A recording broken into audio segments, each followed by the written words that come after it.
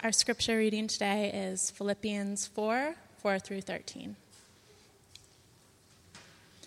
Rejoice in the Lord always. Again, I will say, rejoice. Let your reasonableness be known to everyone. The Lord is at hand. Do not be anxious about anything, but in everything by prayer and supplication with thanksgiving, let your requests be made known to God. And the peace of God, which surpasses all understanding, will guard your hearts and your minds in Christ Jesus. Finally, brothers, whatever is true, whatever is honorable, whatever is just, whatever is pure, whatever is lovely, whatever is commendable, if there is any excellence, if there is anything worthy of praise, think about these things. What you have learned and received and heard and seen in me, practice these things, and the God of peace will be with you. I rejoiced in the Lord greatly that now at length you have revived your concern for me. You were indeed concerned for me, but you had no opportunity. Not that I am speaking of being in need, for I have learned in whatever situation I am to be content. I know how to be brought low, and I know how to abound. In any and every circumstance, I have learned the secret of facing plenty and hunger, abundance and need. I can do all things through him who strengthens me. This is the word of the Lord. Thanks be to God.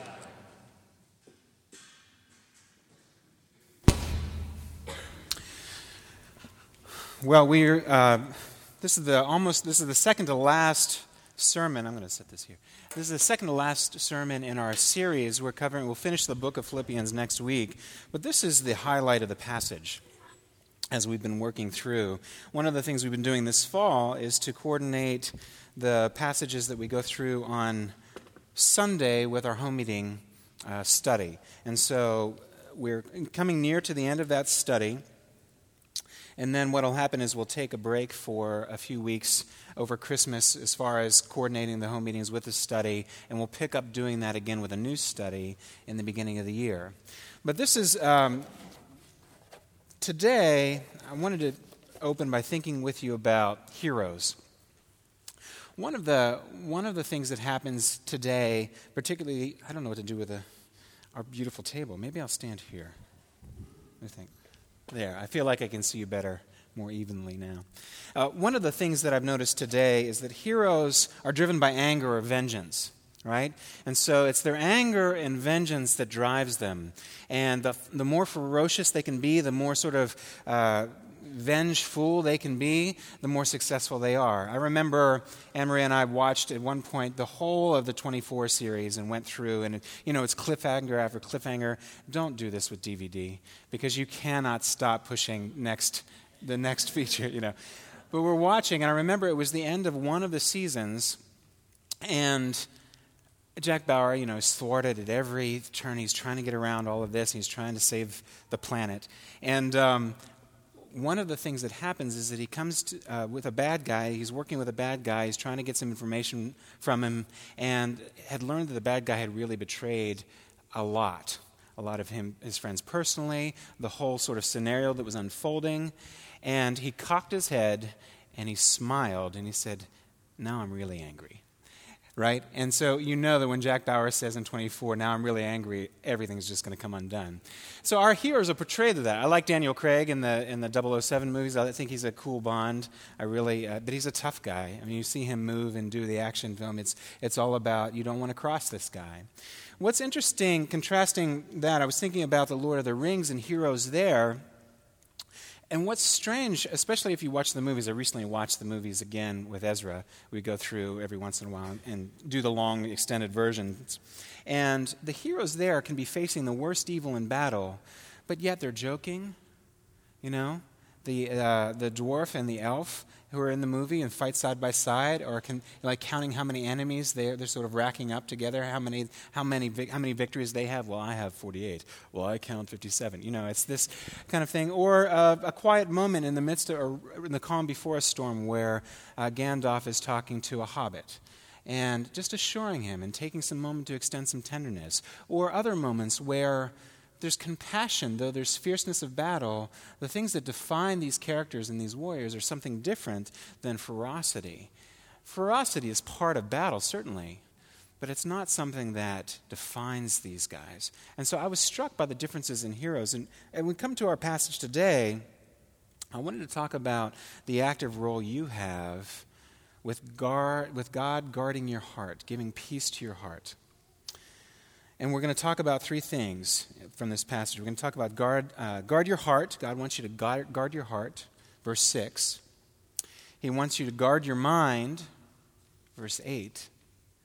And he wants you to learn contentment, verse 11.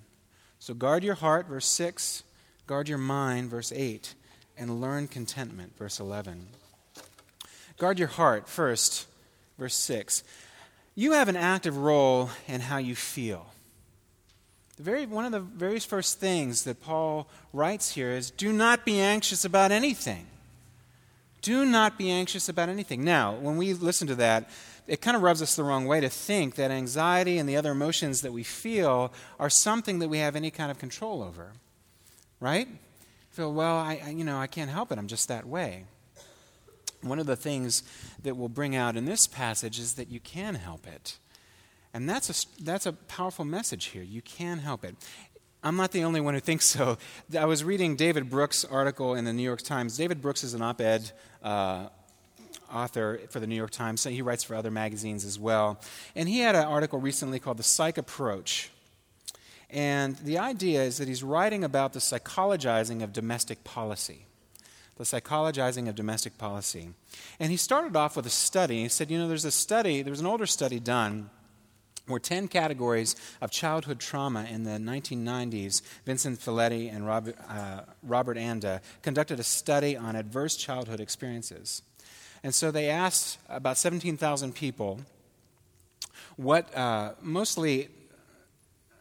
to describe what had happened in their experience of any 10 particular categories of childhood trauma.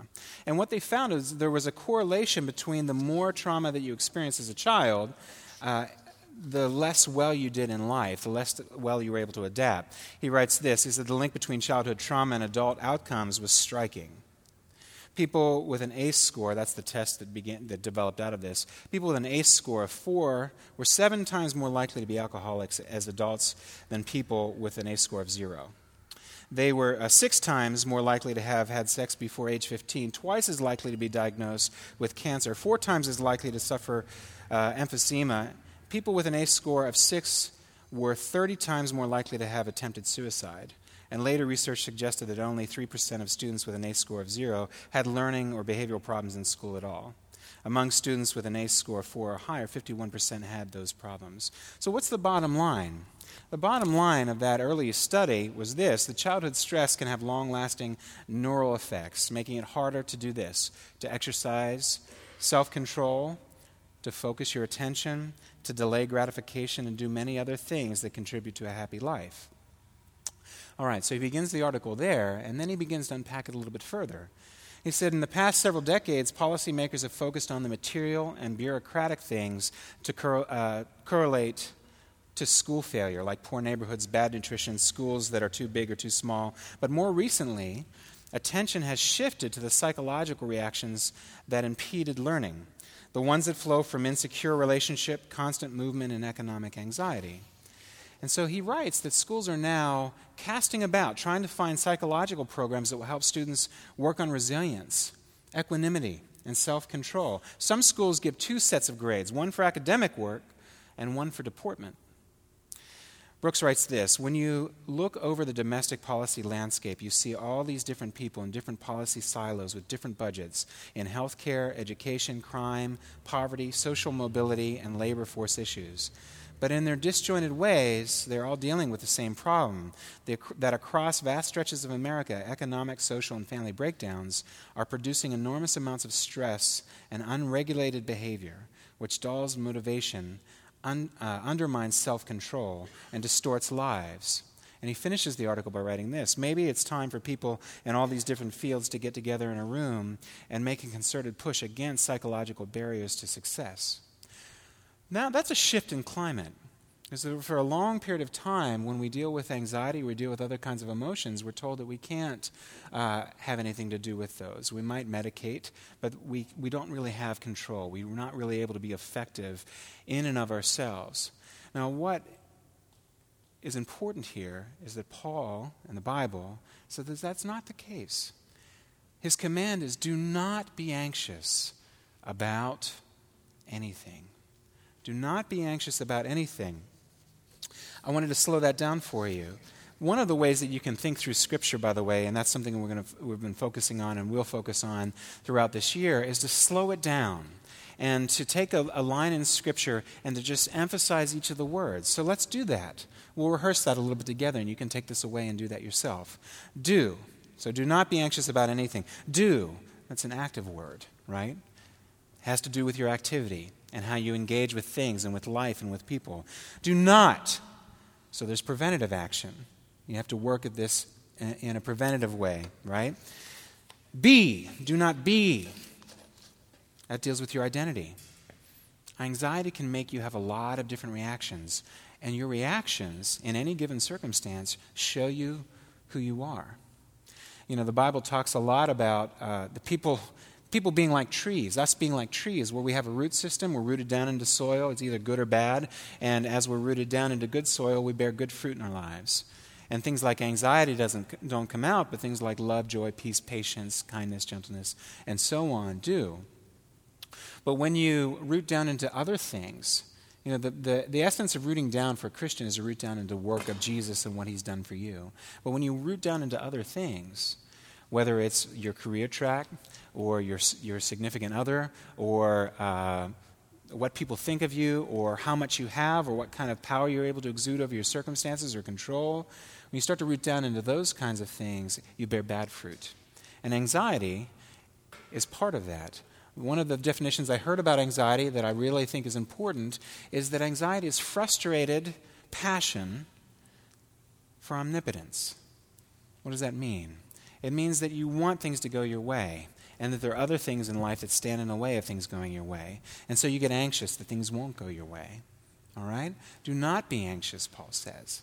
Do not be anxious about. So do not be anxious about.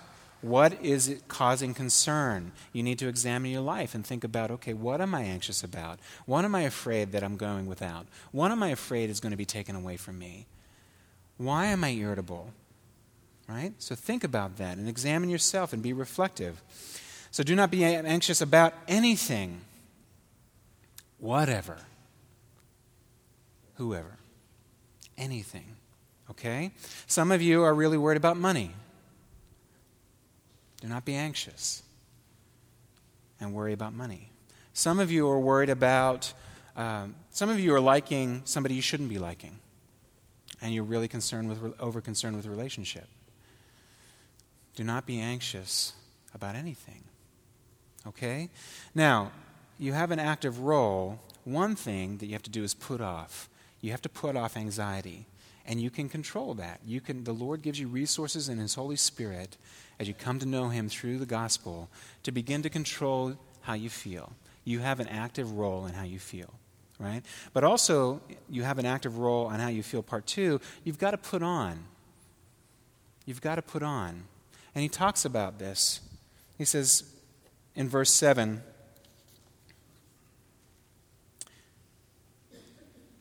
in verse 6, but in everything by prayer and supplication with thanksgiving, let your requests be made known to God.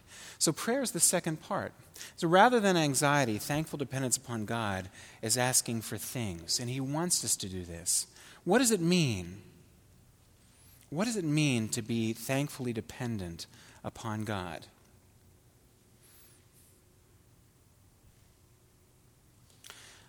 Sometimes my daughter Honor is hungry.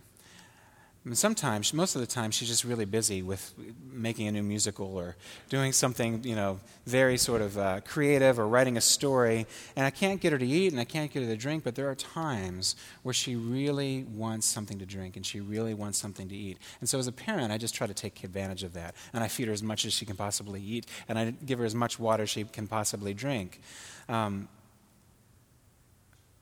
She's thankful in those moments.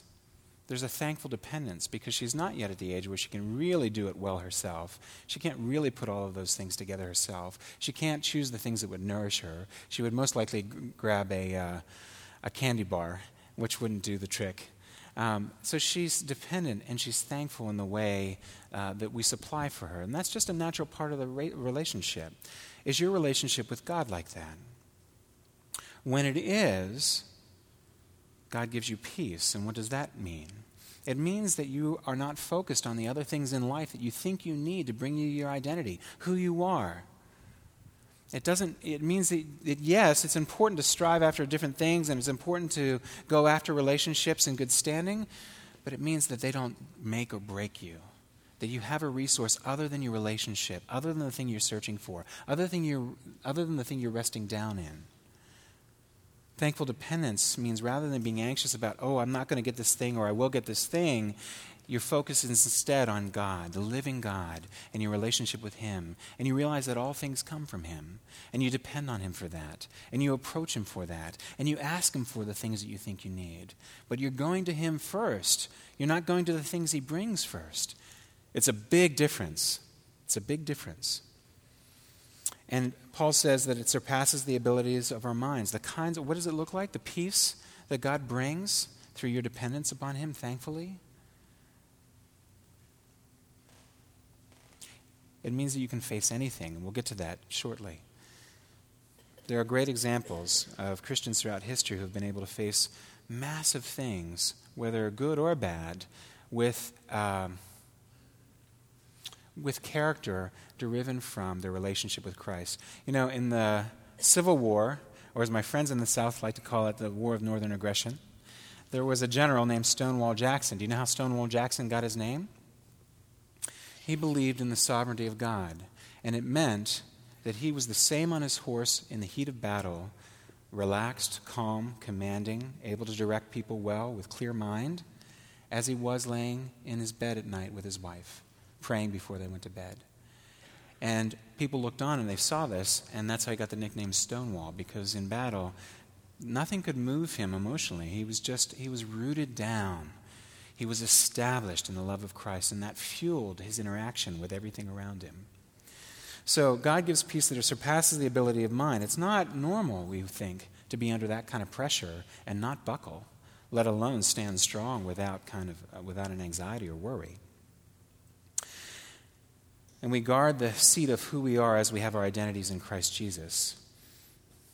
And the peace of God, which surpasses all understanding, will guard your hearts and your minds in Christ Jesus. Why?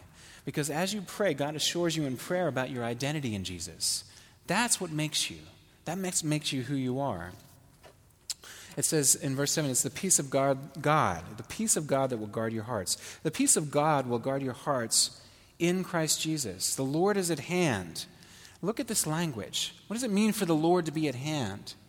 In Scripture, when there is battle terminology used, and one of the psalmists is talking about somebody at the king's right hand, the person at the right hand is the warrior to do battle on the king's behalf, to stand in for the king, to represent his name, to represent his kingdom in battle.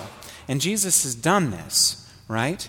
Jesus has done this against sin and death. He's done it for his Father. He's done it on our behalf. But it means more than that. When Paul says the Lord is at hand, it means something like this. There's an older movie called Good Will Hunting, Matt Damon, Robin Williams. And Matt Damon's character plays a character who has been severely abused as a child. Severely abused, really, really beaten up with like wrenches and things. It comes out throughout the storyline, and it's really awful. And so he's developed this coping mechanism that he that he keeps a wall around him. And he doesn't really let anybody in to love them, and he won't give himself to love other people, right? And so there's a moment where he's beginning to trust Robin Williams' character, who's playing his counselor. And Robin Williams' character says, "You feel like you're alone, Will?" And Will, laughing in surprise, "What? Do you have a soulmate? Do I have a... define that." "Well, someone who challenges you. Chucky. Yeah, Chucky's family, he'd lie down in traffic for you. I'm talking about someone who opens things up for you, touches your soul." "Oh, I got it." "Well, who?" "I got plenty." "We'll name them. Shakespeare, Nietzsche, Frost, O'Connor, Kant, Pope, Locke." "Yeah, that's great. They're all dead." "Not to me, they're not. You can't have a whole lot of dialogue with them. You can't get back to them, Will." "Well, not without some serious smelling salts and a heater." "Yeah, that's what I'm saying. You'll never have that kind of relationship in the world where you're always afraid to take the first step because all you see is every negative thing 10 miles down the road." Paul says here the Lord is at hand. He's laid down in traffic for you. He's done that on the cross. He's taken your place. He would do that in an instant, and he did. But he also opens up your soul at the same time. He challenges you. He wants to be intimate with you. That's why Paul says in verse 4, "Rejoice in the Lord." Again, I say rejoice. What does that mean? I think it's easy to say, well, I'm not sure. This is older text. It's Paul. He's apostle. He's an old Jewish guy, and he's writing this. He's in prison, and he's talking about rejoicing in the Lord. Do we really know what rejoice means? And my question to you, is it really so hard to get this? To get what it means to rejoice?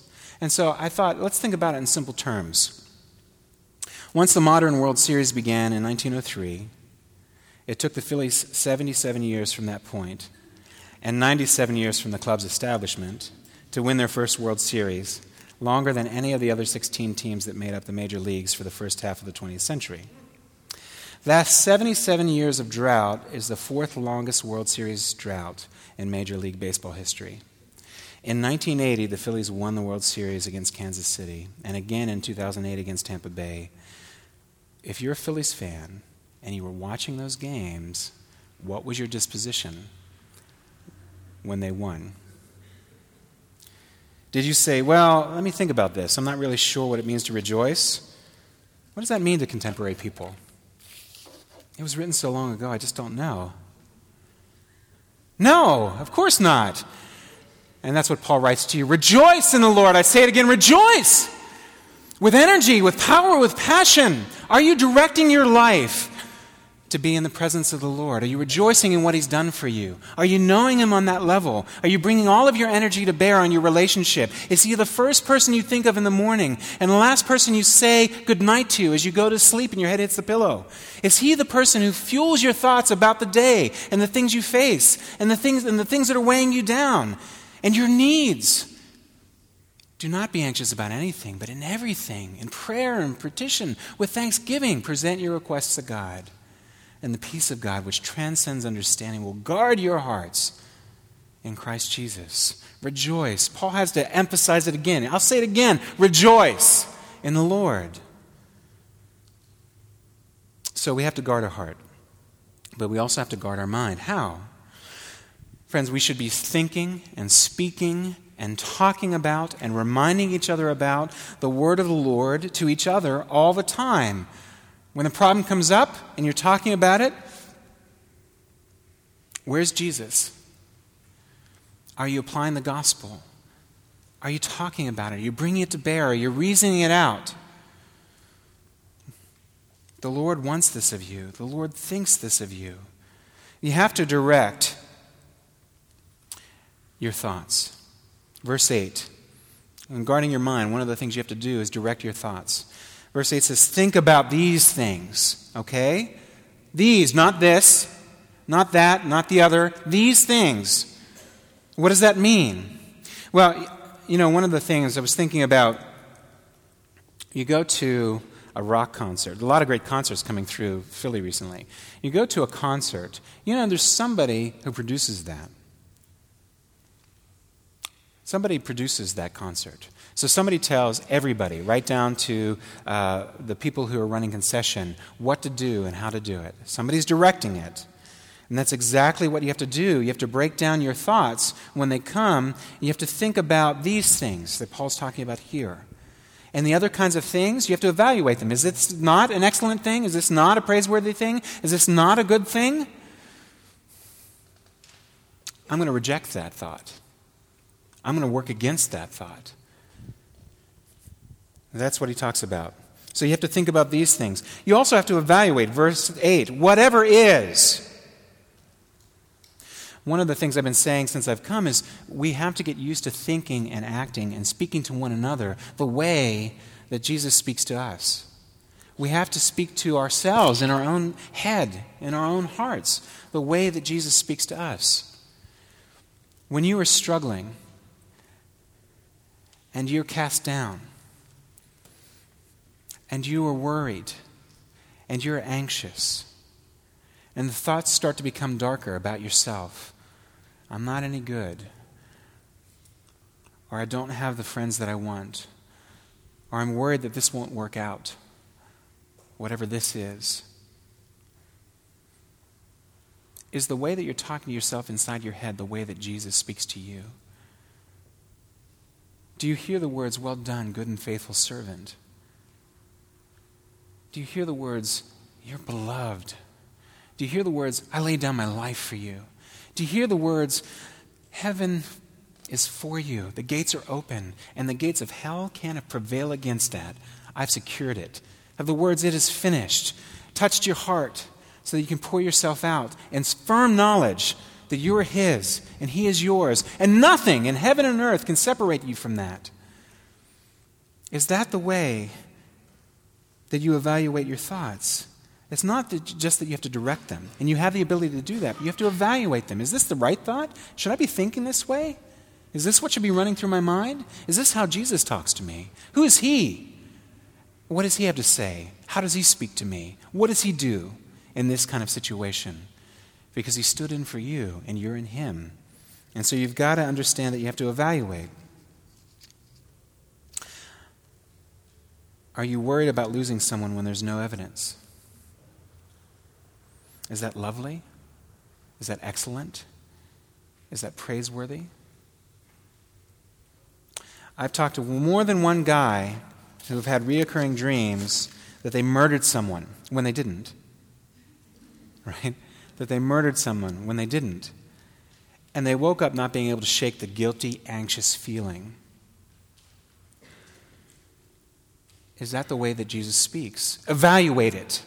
Evaluate it and don't stand for it if it is not flowing from the gospel. But you got to know your word. You got to know Jesus through your word. This is why it's here.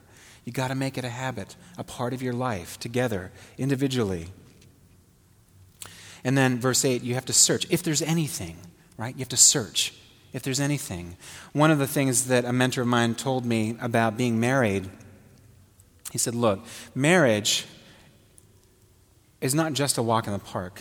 There's real hard things that you have to do together because there'll be moments in your life where you're enemies to one another. And you know, when the scripture says love your enemy and pray for those who persecute you, there'll be a day when you're that for one another. So marriage doesn't solve all of that. But one of the things you want to do when you're upset about your spouse and what they're doing wrong or how they're doing this wrong or how they're doing that wrong is going to the Lord in prayer, and for every one thing that you're upset about, find 3 things about them to give thanks and praise for to the Lord in prayer, and see if the disposition of your heart doesn't change. So you have to search them out. Sometimes you have to find if there's anything there. You take an active role in what you think, but you're also taking an active role in showing others how you think and what the gospel means to you. Verse 5 says, let your reasonableness be known to everyone. You evaluate what is good. You've searched for it. You're guarding your mind in this way brings balance to your life. Why? Because your every thought belongs to the Lord. It doesn't belong to you. You were bought with a price. It doesn't belong to you. Paul says later in 2 Corinthians 10:5, we destroy arguments and every lofty opinion raised against the knowledge of God and take every thought captive to obey Christ. This kind of taking thought captive Finally, brothers, think on these things. Starts inside your own head first. It starts inside your own head first. So do not be anxious. Guard your heart. Guard your mind. But lastly, learn contentment. Verse 11, I've learned in whatever situation I am to be content. The truth is that the gospel worked out in our lives is opposite of what we think. Don't you think that we should just come about contentment naturally? Attain the state of contentment. Right? But it doesn't work like that. And you know this. You know that you've lived life without contentment. You have to learn it. There's all kinds of good opportunity to do it. Verse 12, in any and every circumstance, he says, I've learned. So what do you do when you learn something? What do you do? What has to happen? One thing that has to happen is repetition. I was learning a new piece on the guitar recently. I played it ad nauseum because you have to develop the motor muscle memory to go right from that chord to that chord or this line to that line. And when it's new and it's not a way that you're used to playing, it takes extra time. Or we're learning a Christmas carol with the kids together, and we're going to do 4-part harmony. And the kids are musical, and so they're learning the lines nicely, but sometimes they mess up because it takes time, and some of them are complicated. And it takes time, it takes rehearsing them, going over them again and again, getting those lines in your voice. Some of them are chromatic and out of place. It doesn't sound like the melody at all. You have to hold tight to the harmony because the harmony itself is tight. You have to do it over and over again. Right? You can expect this in many disciplines. You can expect this in all of life. Kung Fu. When you're learning Kung Fu, you have to repeat and repeat and repeat and repeat. And the thing that makes Kung Fu work is that you're training your body to react in a way that you wouldn't normally react, because the way you'd normally react is off and it'll put you in danger, right? You've got to do it when you cook. I always ate my own mistakes. It accelerates the learning process. I recommend it, sort of. You'll move faster in learning to cook, but you've got to do it over and over again. A friend of mine said, you've got to cook 1,000 tomato sauces before you really get one that's right on. I think that's about right. So you can expect this kind of learning to be part of your life when it comes to being content. Are you feeling guilty because you're lacking contentment? Are you feel guilty about anything that I'm saying this morning? Don't. Your Lord is patient, and He's promised to complete the work that He's begun in you. Don't feel guilty. There's no shame. There's no guilt. There's no condemnation for those who are in Christ Jesus. None. He's taken that away. So what's left? You can approach God in freedom of relationship, and you can grow in these ways, and it's going to take falling down, and it's going to take making mistakes, and it's going to take practice, and it's going to take one another giving each other feedback, saying, hey, you did pretty well, or I see progress in you. Keep going, and rooting each other on. But don't expect to be a guru. Christianity is the antithesis of guru. Christianity is a bunch of people in need of help, helping a bunch of people in need of help, with a God who was so large, who became small, so that we could be made big in time, in His name, through His sacrifice. Contentment takes know-how is one of the last things you need to see here. Verse 12, I know how. I know how. I know how to be brought low, and I know how to abound. We feel often that life just happens, that we just have to roll with it. But both the hard things and the good things, Paul says here, take know-how. You've got to learn it. You've got to know how to handle the rich blessings that come into your life. You've got to take learning and know-how to handle the problems and the pains and the suffering that comes into your life. Whether you're brought low or whether you're abounding, expect a journey. It takes know-how. Well, how do you do it? How do you get the strength for this? Paul leaves us with that too. He says in verse 13, I can do all things through Him who strengthens me. He's strengthened by the Lord. Friends, the gospel is this in a nutshell. That the one who had the most guarded heart, he kept God's word pure in his heart. He kept it purely and robustly and fully. When he's praying in the last moments as he's dying on the cross, he's quoting and praying Psalms, which was the church's prayer book for years and years and years and years and years. It's how they worshiped. It's how they sang. And he's doing that in his last moments of life, his last breaths. He's praying. So his heart was guarded. His mind was guarded. He was able to withstand temptation. He was able to do it and appeal to what he knew was true. He was able to walk in line with the truth of who God is and who he was and his identity in him as our representative. And he who was perfectly content, who knew perfect community, perfect contentment, perfect peace, perfect relationship, no hindrance in the amount of love that you can show and receive, no hindrance in the communication or misunderstanding, no division, absolute unity. He who was perfectly content lost all of those things so that you could be. Where do you get the strength for this? He strengthens you. Why?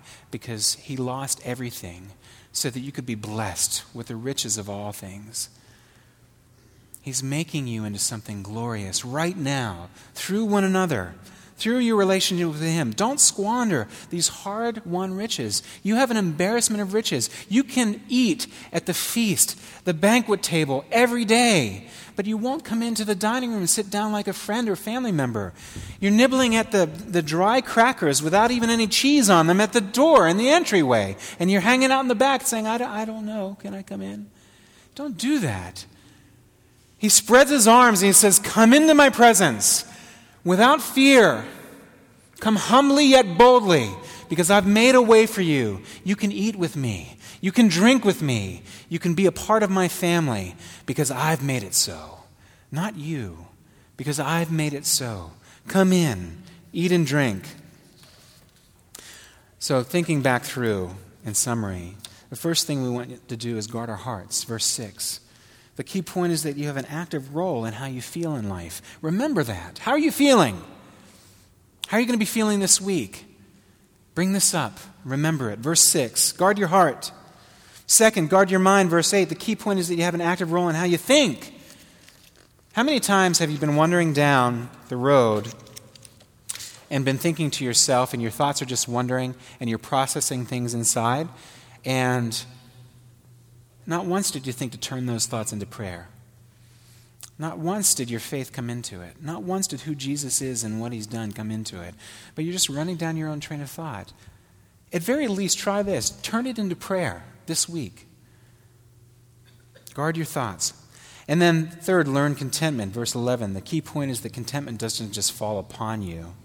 At least not often. It can. It really can. The Lord's Spirit is powerful and does that sometimes. But the regular journey for most every day and most every moment is that it has to be learned. And that takes repeated action. And that takes falling down together. And it takes getting up together and helping one another up and pointing each other to Jesus. The Lord is with you, and he loves you. And he's making you into who you're meant to be in him. Trust him. Trust him with that. Let him touch your soul. He's already laid down in traffic for you. Let him touch your soul. So what should we be doing this week? Just quickly. We should be speaking the good things of the gospel to each other, and not just at our home group and in our home group time, our home meeting time. Daily. Look for ways that the gospel fits. Celebrate it. Lift it up for yourself internally, for your friends around you, for your family, for your coworkers, your colleagues, for those that you don't get along with. Speak the good things of the gospel. Another thing we can do. Do not be anxious. Keep a journal this week. Write down every time you feel anxious. Think about why. Think about the Lord's command through Paul here to us. Do not be anxious about anything. Why? Because the Lord is at hand. Remember that he's at hand. And then finally, read this passage this week, every day. Would you do that? Would you take time and read this passage, this one that we just reviewed today, in your own quiet time, in your home meeting? Go over it. Pray through it. Make it a part of your life. Everyone is in agreement that this is the high point, the high part of this letter to the church and to us. Soak it in, memorize it, meditate on it. David once said, I've hidden your word in my heart that I might not sin against you. Will you do that? Will you hide his word in your heart? The Lord is at hand. Do not be anxious about anything. Let's pray, let's guard our hearts, let's guard our minds, and let's learn contentment together as we walk in the gospel. Let's pray.